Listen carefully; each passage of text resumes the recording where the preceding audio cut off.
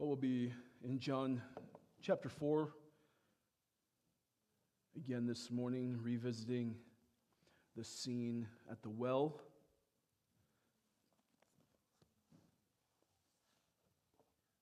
We've taken the past couple of weeks to dig into this story of Jesus and the woman at the well.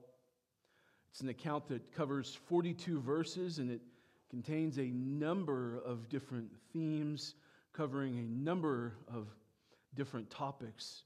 We've seen the sovereignty of God in this passage, in the way that Jesus so perfectly orchestrated this meeting with this woman. We've seen Christ's heart for the lost, seen in the fact that he went out of his way to have this conversation with this Samaritan woman. We've seen Jesus make the offer of living water, that he's the ultimate source of satisfaction for our souls. We've even covered the topic of worship and how true worshipers worship in spirit and truth. Well, today we will see it all come together in a glorious climax. Today we will learn of the ultimate reason why John tells us at the beginning that Jesus had to pass through Samaria. There's a sense in which there's a bit of sadness in my heart this morning to see our time in this portion of Scripture come to an end. There's so much here. There's just so much treasure in these passages that we could really spend many, many weeks just unpacking it all and kind of following all of the rabbit trails, if you would, and they would be fruitful. I would love to just linger here for a few more weeks, contemplating the incredible grace of God towards sinners as displayed in Christ's love and compassion for this sexually immoral outcast. We're reminded here of the beauty of the gospel in this passage, aren't we? We're reminded of our own lostness before Christ had a divine appointment set with us, wherein he would offer us living water. One can't help but think of Paul's words in 1 Corinthians chapter 6 when he says, "Such were some of you." When we think of this poor sinner's spiritual condition, such were some of you. But you were washed, you were sanctified, and you were justified in the name of the Lord Jesus Christ and by the Spirit of our God. Though this woman and you and I were not born a part of the nation of Israel, though we can't trace our bloodlines back to Abraham, and we were at one time separated from Christ, alienated from the commonwealth of Israel, and strangers to the covenants of promise, as Paul writes in Ephesians, even though all of that is true, Christ came into this world to bring us near. Those of us who once were not a people are now God's people. All of this is true because Christ Jesus was not the Savior of the Jews only. He was the Savior of the whole world. Not just was, is. And that, my friends, is the central point of this whole passage, verses 1 through 42. Though there are so many important themes and so many important topics that are covered, the main point is that Jesus is the Savior of the world. And we will see that explicitly today. We have a lot of ground to cover as far as verses are concerned, so once again, you can feel free to remain in your seat. But look at verse 25. We'll read verses 25 to 30, and then we'll pray. The woman said to him, "I know that Messiah is coming, he who is called Christ. When he comes, he will tell us all things." Jesus said to her, "I who speak to you am he." Just then his disciples came back. They marveled that he was talking with a woman, but no one said, "What do you seek?" or "Why are you talking with her?" So the woman left her water jar and went away into town and said to the people, "Come, see a man who told me all that I ever did. Can this be the Christ?" They went out of town and were coming to him. Father, I just want to ask for your help this morning. Lord, there is so much in this passage and so much to talk about and unpack, and I am woefully incapable of doing that without your help. I pray that you would help us all to see how beautiful Christ is in this passage. That we would be amazed once more, afresh, Lord, at Christ and His glory because of this passage. I pray that we would learn and worship in this passage. Pray, please bless the preaching and the hearing of your word today. It's in the name of Jesus I pray. Amen. As you remember, we left off last week in verse 24, and Jesus was explaining to the woman true worship.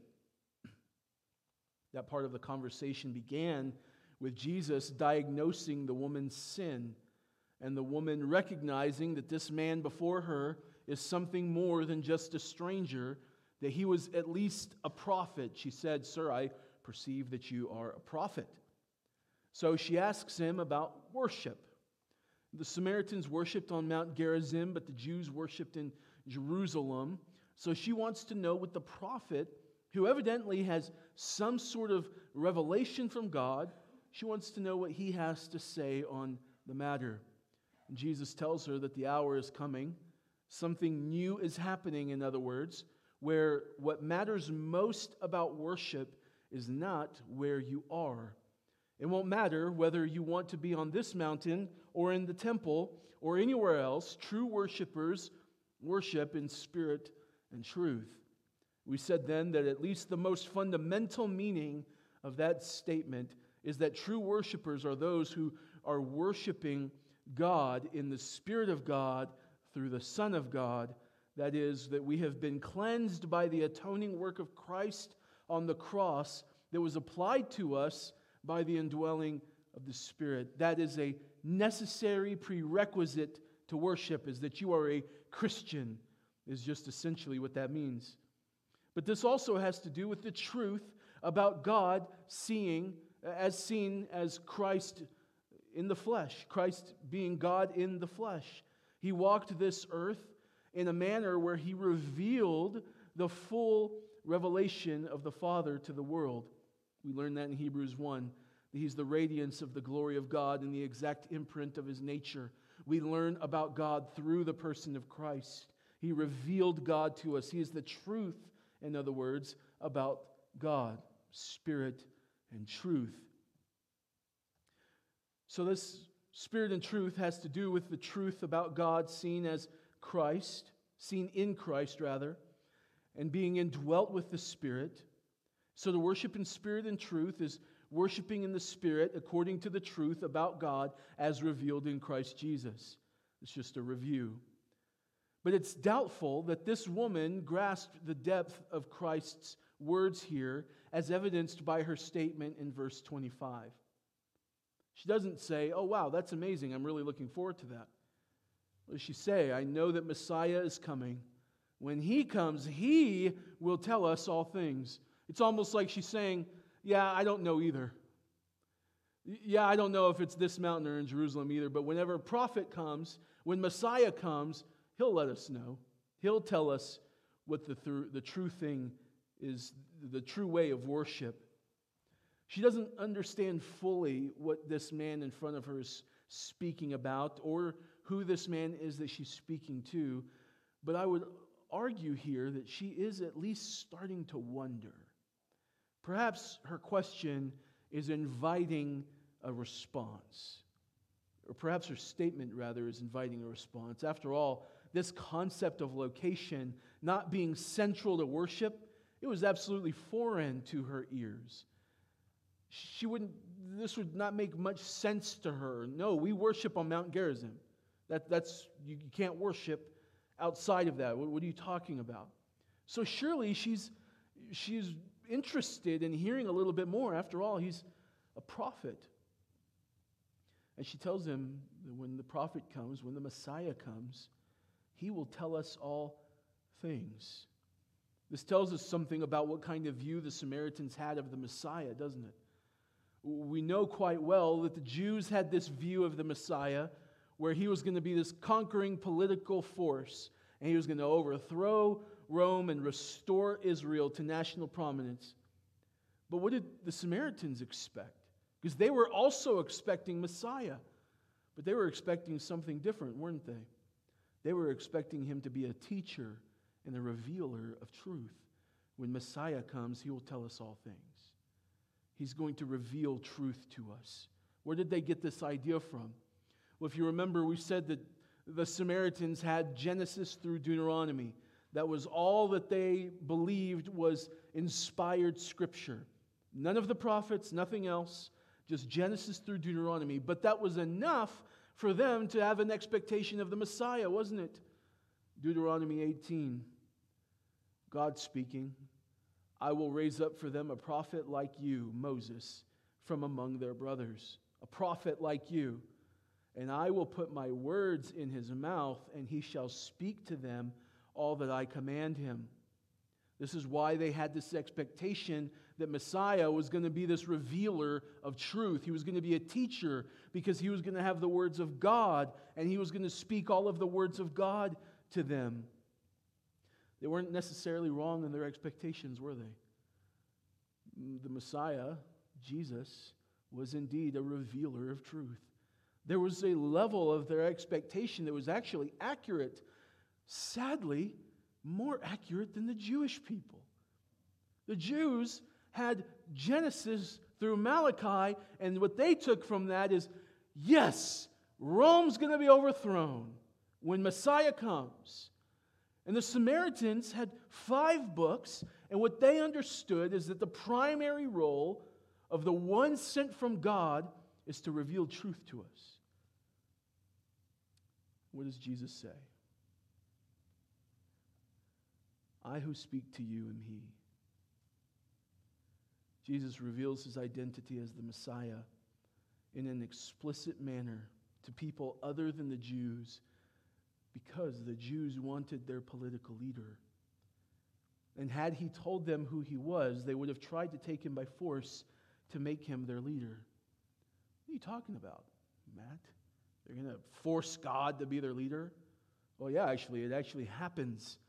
In John chapter 6, verse 15, after the account of the loaves and the fish, perceiving then that they were about to come and take Him by force to make Him king, they loved to eat. They must have been Baptist.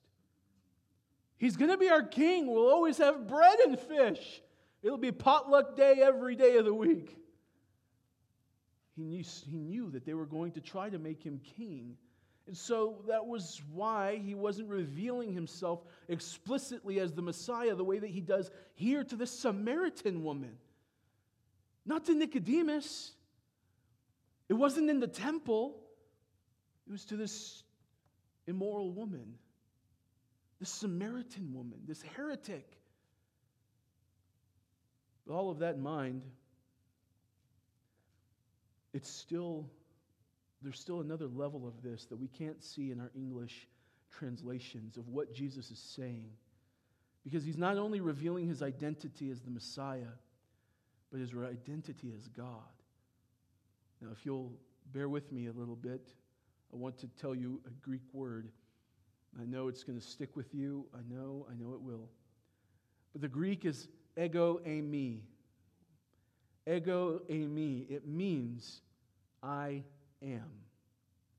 And it appears in at least 7 other places, followed by some sort of a description. So you see, ego eimi, the bread of life. Ego eimi, the light of the world. Ego eimi, the good shepherd. But sometimes it's just ego eimi without a title following it, such as in John chapter 8, verse 58, Jesus is speaking to the Pharisees, and He says, truly, truly, I say to you, before Abraham was, ego eimi. This is a statement that Jesus makes where He equates Himself with the holy name of God in Exodus 3:14. God said to Moses, I am who I am. So when Jesus says, before Abraham was, ego eimi, He is making a claim of His deity. And when Jesus says here, ego eimi, He's doing the same thing, friends, to a Samaritan woman. Not to Nicodemus, not to the temple leaders, not to a Jew, but to a Samaritan and a woman. Think of this, church. He went out of his way to arrange this meeting with this sinful woman so that he could reveal his identity to her. What a marvelously privileged position our Lord has put this vile, sinful woman in. Brothers and sisters, what a marvelously privileged position our Lord puts us, sinful, vile people, in when He reveals the same truth to our hearts and minds. Jesus Christ loves to save sinners. Not good people. Jesus loves to save sinners. Sinful, wretched people. He loves to save them. Text goes on. The disciples come back from getting their turkey sandwiches. And they have no idea what incredible conversation has just taken place. John writes that they marveled that Jesus had just revealed Himself as the Messiah and God. Is that what your Bible says? They marveled that Jesus was talking to a woman. Again, this is a scandalous scene. Rabbis did not talk to women, and certainly not in private. You know why? Because they thought it was taking them away from the study of Torah. And what did they call Jesus? Rabbi. So they come to this scene and they say, rabbis don't talk to women. What is he doing? Rabbis don't talk to women. It's a shocking scene for them because they can only see at the surface. They can only see surface level. They are dull of heart. And the woman runs off in so much excitement that she leaves behind her water jar. And even though she is an outcast, she rushes into the city proclaiming what has just happened. What a marvelous turn of events. I believe that John includes the detail of her leaving the water jar behind to symbolize the great transformation that has taken place in this woman's life. She came out to the well at a time when she thought that no one would be there because she didn't want to be seen. She was an outcast. She was a social pariah. And she came to the well to take water to quench her physical thirst, all the while unaware of her greater need to quench her spiritual thirst. But then after a revelation of the one true and living God, she leaves in such a hurry that she forgets about her physical thirst because her greater spiritual thirst has been quenched. And she then is now unashamedly proclaiming in her city, "Come, see a man who told me all that I ever did." She's no longer ashamed of herself. Isn't this amazing? She didn't want to be seen at the beginning of the story. She wanted to be alone. She didn't want to be around anybody. And now, after having a conversation with Jesus and coming to meet Jesus, now she's not ashamed anymore. The whole city knows what she did. The whole city knows this woman. And there she is saying, "Come and see a man who told me all that I ever did." Lady, we all know what you did. You're gross. You're an outcast. Why are you talking? But it's exactly that caught their attention. She's not hiding anymore. That's weird. She's shouting in the streets. That's weird. What's going on? Something must have happened to her. You mean you're not ashamed anymore of your past, of who you are? What's going on here? She could be inviting more public scorn, but her excitement is too great to contain because she has been changed. She has been set free. She has had a drink of living water. Could this be the Christ? You almost sense a bit of doubt in her question, but I think that she's inviting them to come to discover for themselves. Come and see this man. Could this be the Christ? What do you guys think? And as we see, it worked, because we're told that the whole city came out to Jesus to see what this was all about. What an incredible scene. This lady hides from public view. She's obviously ashamed of her life. She doesn't want to be seen. She just wants to disappear and never to be thought of again. But now she's drawing all of this attention to herself by making this loud proclamation and causing a scene about this man who told her all that she ever did. He read her heart. He knew her past, and he gave her a future. We have to go see what's going on for ourselves here. This is really bizarre. We have to go see for ourselves.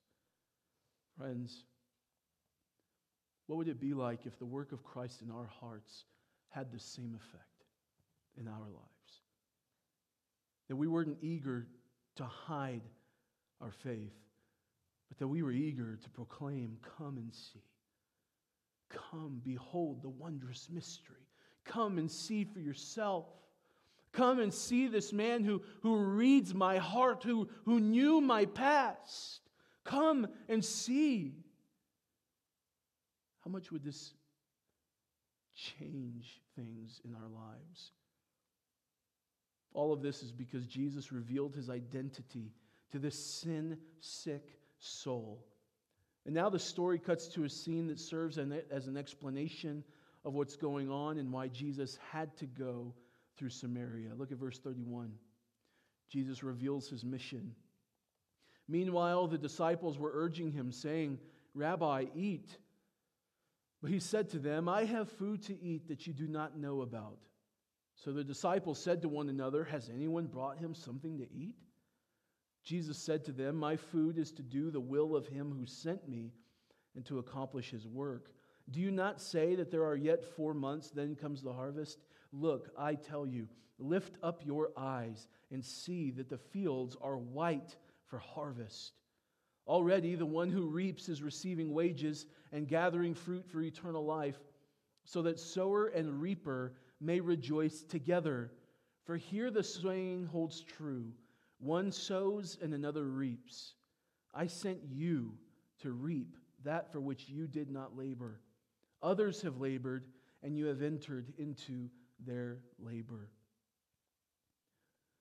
The more that I have looked at this section right here from verses 31 through 38, the more it is just a heartbreaking moment.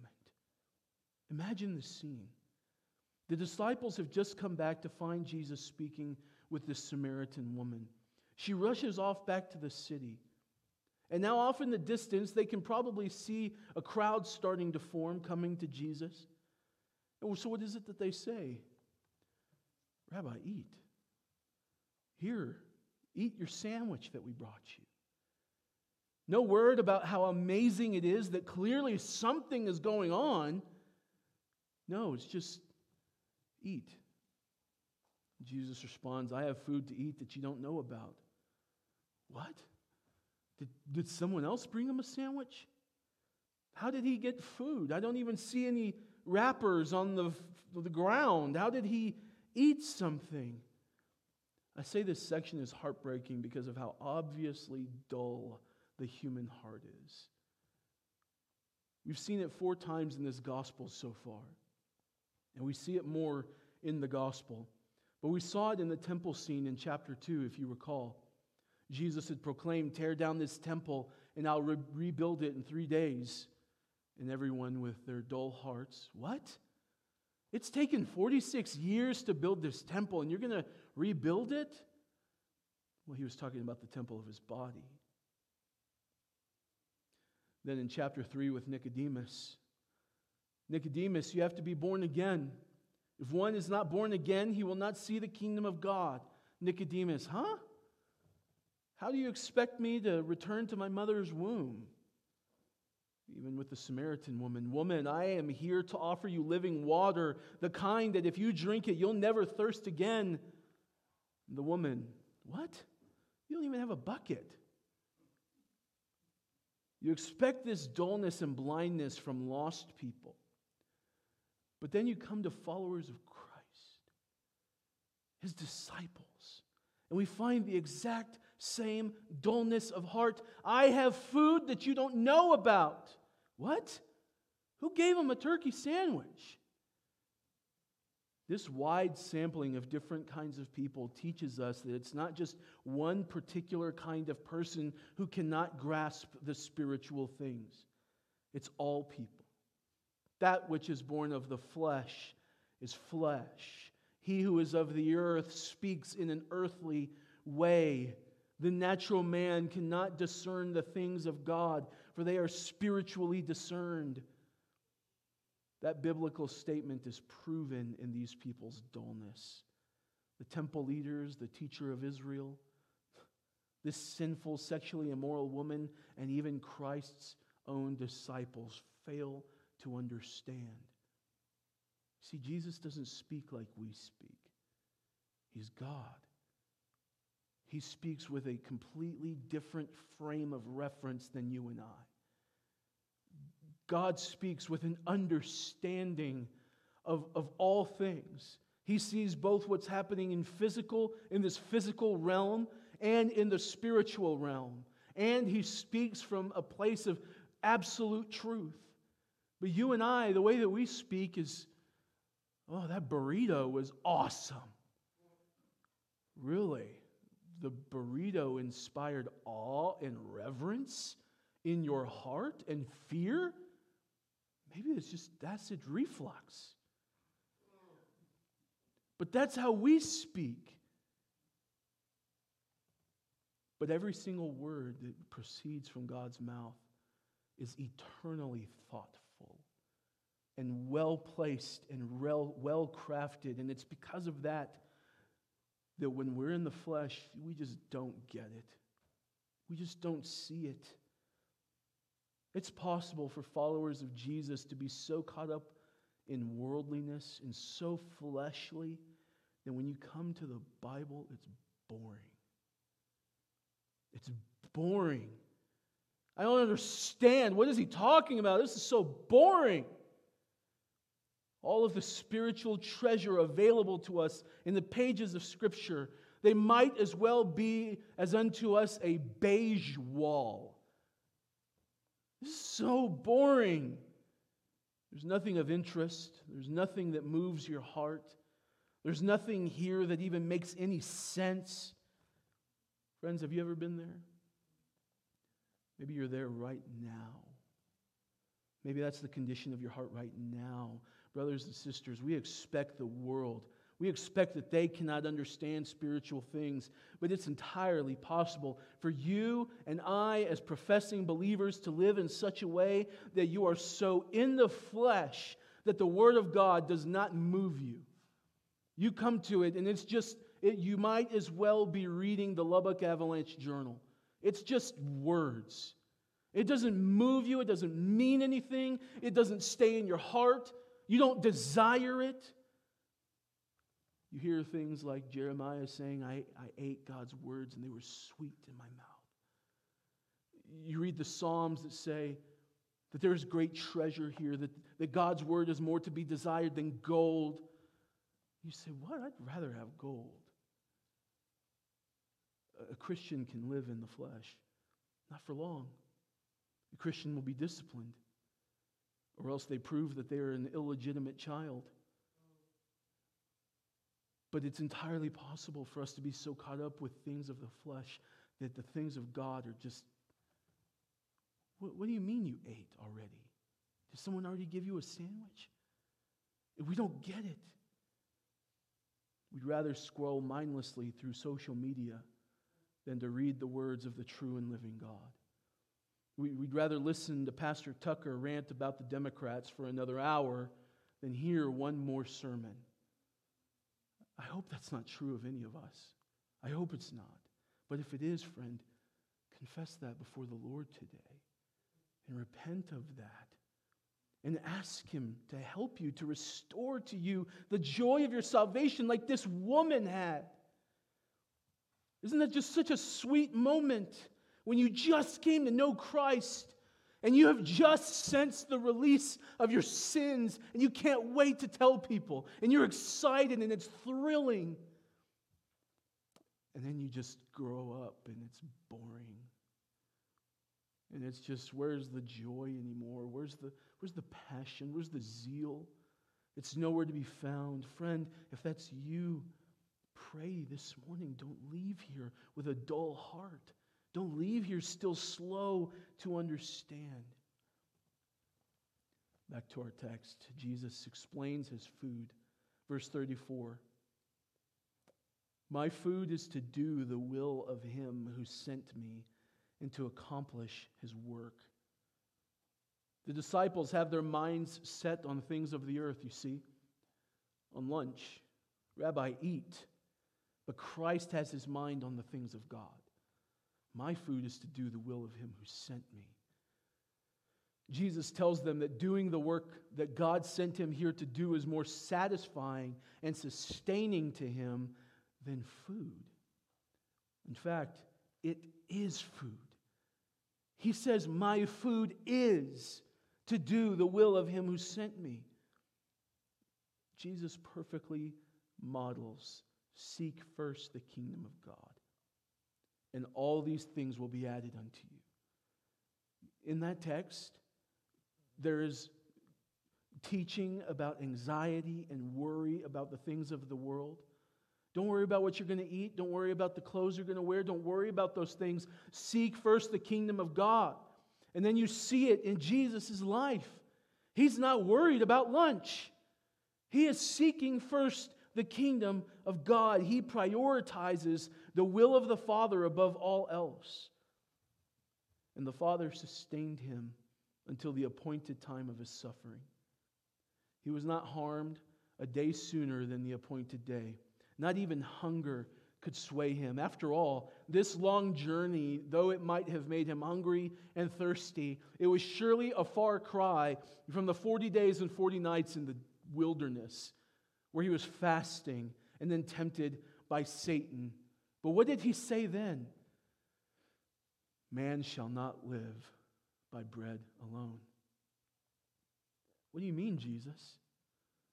I mean, my food is to do the will of him who sent me. That's what he means by every word that comes from the mouth of God.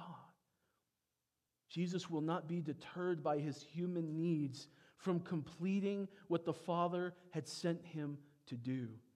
Jesus was tired, he was hungry and thirsty, and he took the time to minister to the soul of this Samaritan woman because his food was to do the Father's will. He brought her to faith, and through her testimony, brought the whole town to faith. Contrastingly, Jesus sends this whole group of disciples to a lost people, and they came back with sandwiches. Do you see what I mean by heartbreaking? Where were their priorities? They were focused on getting food, probably focused on not dealing with the Samaritans more than they had to. And so they're too caught up with earthly concerns to share the good news of having found the Messiah. They were too hungry.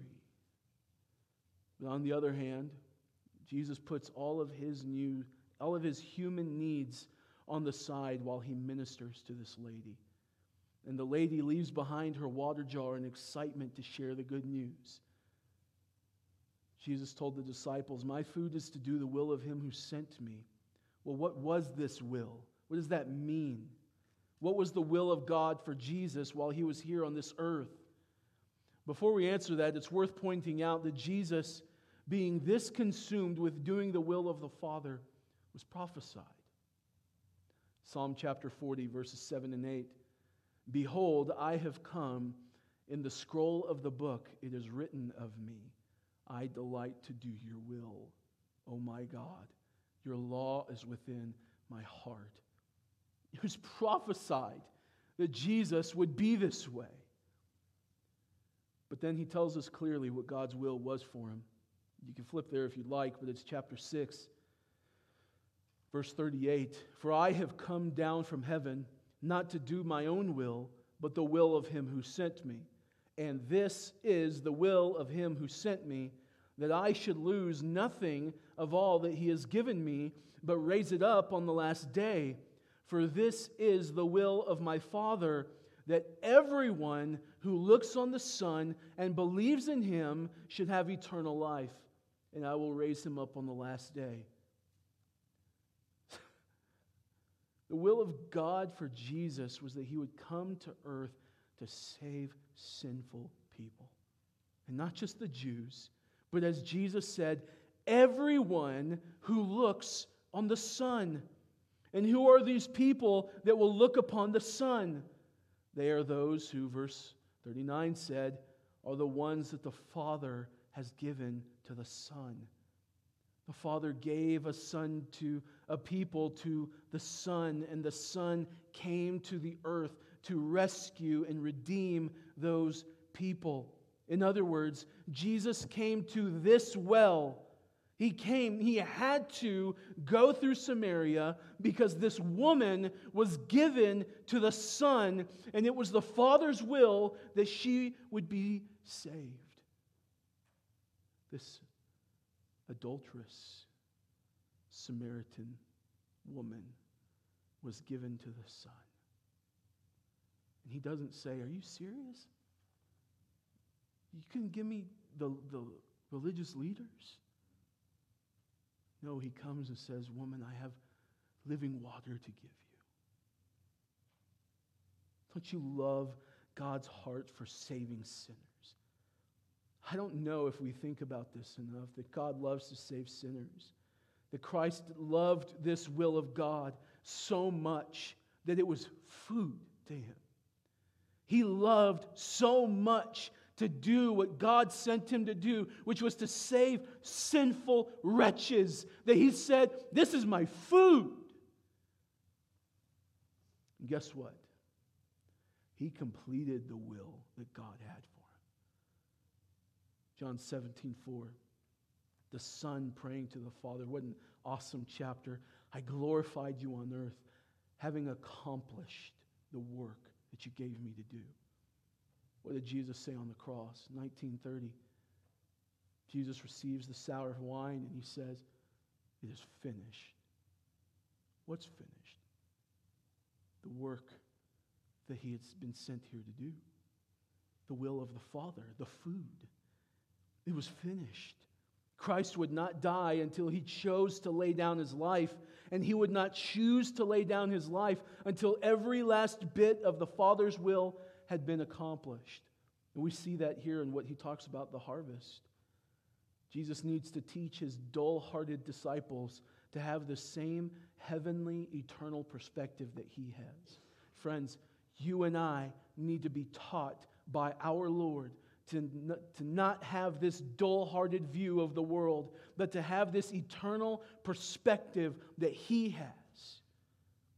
Look at the text. He says, "Do you not say, 'There are yet 4 months, then comes the harvest'? Look, I tell you, lift up your eyes and see, the fields are white for harvest." There are at least two meanings of what Jesus says here with the question about 4 months in the harvest. First, it's probably just a simple statement that would be made about agriculture in general, that you sow and then 4 months later-ish, you reap. Don't you all have the saying that it takes 4 months after you plant to harvest? That's what he's saying. There's a waiting period where you are waiting for the crop to grow before it's ready to harvest. But secondly, and closely tied to that first one, this could produce the idea that there isn't much for us to do except for just to sit around and wait until harvest time. I believe that's what's going on here, because Jesus then tells them, "Look, lift up your eyes. The field is all ready for harvesting. We're not needing to wait another 4 months because we will harvest today." Verse 36. "Already the one who reaps is receiving wages and gathering fruit for eternal life, so the sower and reaper may rejoice together." He makes it clear to them that he's not speaking about agriculture, lest they prove their dull-heartedness once more. But he's talking about a harvest of souls. He's speaking of planting the seeds of the gospel and reaping the fruit of eternal life. In the kingdom, there is no need to wait for 4 months before reaping a harvest. Christ had just sown the seed of the gospel in this woman's heart, and now, minutes later, they are reaping the harvest. But He's also showing them that there's always sowing and reaping work to be done. It's always there, both sowing and reaping at the same time. There's always a need to sow seeds of the gospel, and there is always opportunity to reap a harvest produced by the gospel. Now, there's a lot of discussion around who the sowers and the reapers are in these verses, but I think that the context helps us. Scholars say that it would have been traditional for these Samaritans to be wearing white. So when Jesus says, "Look up," He's probably saying, "Look, they're coming." And they were probably wearing white. So He's saying, the field is white for harvest. Look, we're going to harvest right now. I planted one seed in this one woman, and look at this abundant crop we are going to harvest. I'm sure the farmers in here would love it if they could plant one seed in the middle of a field and reap a giant harvest. Well, that's how it is in the kingdom. One seed, and look at all of the fruit.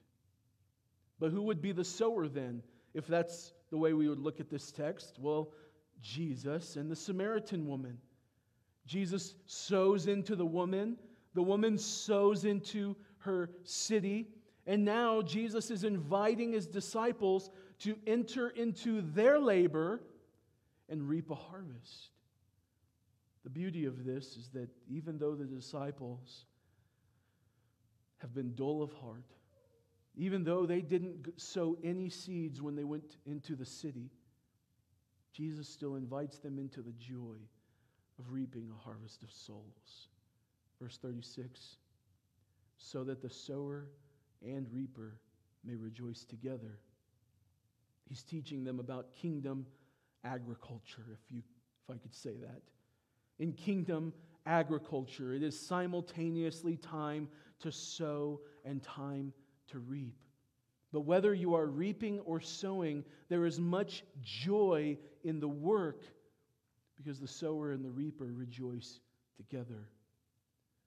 Now we arrive at the main point of this whole passage. Jesus is the Savior of the world, verse 39.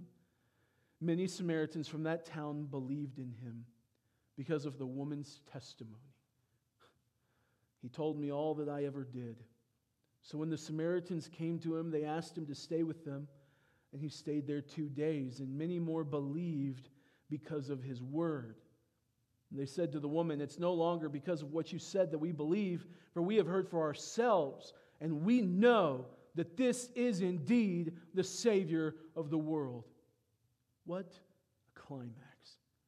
John 3:16 tells us that God so loved the world that He gave His only Son, so that whoever would believe in Him would not perish but have eternal life. Whoever. He so loved the world, not just Israel, not just the national people of Israel, not just the Jewish people, but that He so loved the world so that whoever, not just Israelites, but whoever would believe could be saved. And here we are in the very next chapter seeing proof of that verse.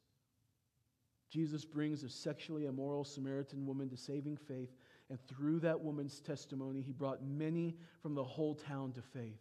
A town full of a people group hated by the Jews. Here we see exactly why John wrote that they had to pass through Samaria. They had to pass through Samaria because Jesus wanted food. The food of doing the will of God, which was to bring this town to salvation, and in so doing, to make it clear that Jesus is the Savior of the whole world. He's not just the Savior of the Jews. And He does this through the woman's testimony at first. The woman's great excitement and desire to share this news with her town led her to proclaim what had happened to her whole town. Did you see that she didn't have the gospel presentation nice and buttoned down?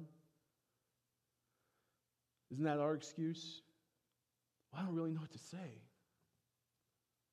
Isn't that what we let get in our way? Well, what if they ask questions and I don't know how to answer them? What did this lady say? I don't know. Come and see this man who told me everything I ever did. I don't even know if this is the Christ. Could it be? Come and see him. When Christ has changed your heart, friends, we should match that. We can't match Jesus here. No way. We can aspire to that and strive to be that. But surely we can match this woman who's saying, come and see. I don't know. I don't have all the answers. I don't know all the stuff, but just come. Come and see him. He's amazing. He changed my life. I was lost. I was sexually immoral. I was an adulterer. And he saved me. That's all I know. Come and see for yourself. Surely we can do that. But it requires us to have this same eternal perspective. To see that the field is white for harvest. To not be so focused on our earthly pursuits. Even the good earthly pursuits. Was there anything sinful at all about the disciples getting food? No, we're human. You need food or else you die. There was nothing wrong with that. They were not being sinful in getting food. That's a normal thing. But their mind was so focused here, just on the things of the earth, that they could not see the fields white for harvest. And I wonder how often we get so caught up with our day and the things that we have to do in the day, and work and meetings and calls and demands, going here, going there, washing this, cleaning that we never look up and see that the field is white for harvest. We never look up and see. We never say, come and see, because our heads are down. How often does that happen to us, friends? They heard her testimony and they believed. Your testimony is important for your friends and your loved ones to hear. It is important. God can use it. But ultimately, what saves is people seeing for themselves. A person cannot believe through someone else or believe in God because their friend or family member believes in God. Do you see what happens in this text? Each person has come to the exact same conclusion that the Samaritan woman came to. Each person has to hear the word for themselves and know for themselves that this is indeed the Savior of the whole world. When we come to know this truth, we drink of living water that becomes in us a spring of water welling up to eternal life. And we are enabled to worship God in the Spirit and through the Son. And we are made true worshipers of the true and living God. This can happen for anyone who believes upon the Son. So where are you this morning? Have you believed upon the Son? Have you put your trust in His mission to save sinners? Have you tasted of living water? Friend, the same invitation that was made to this woman, that this woman made to her city, is made to you today. Come and see for yourself. Come and see that this is indeed the Savior of the world. Let's pray.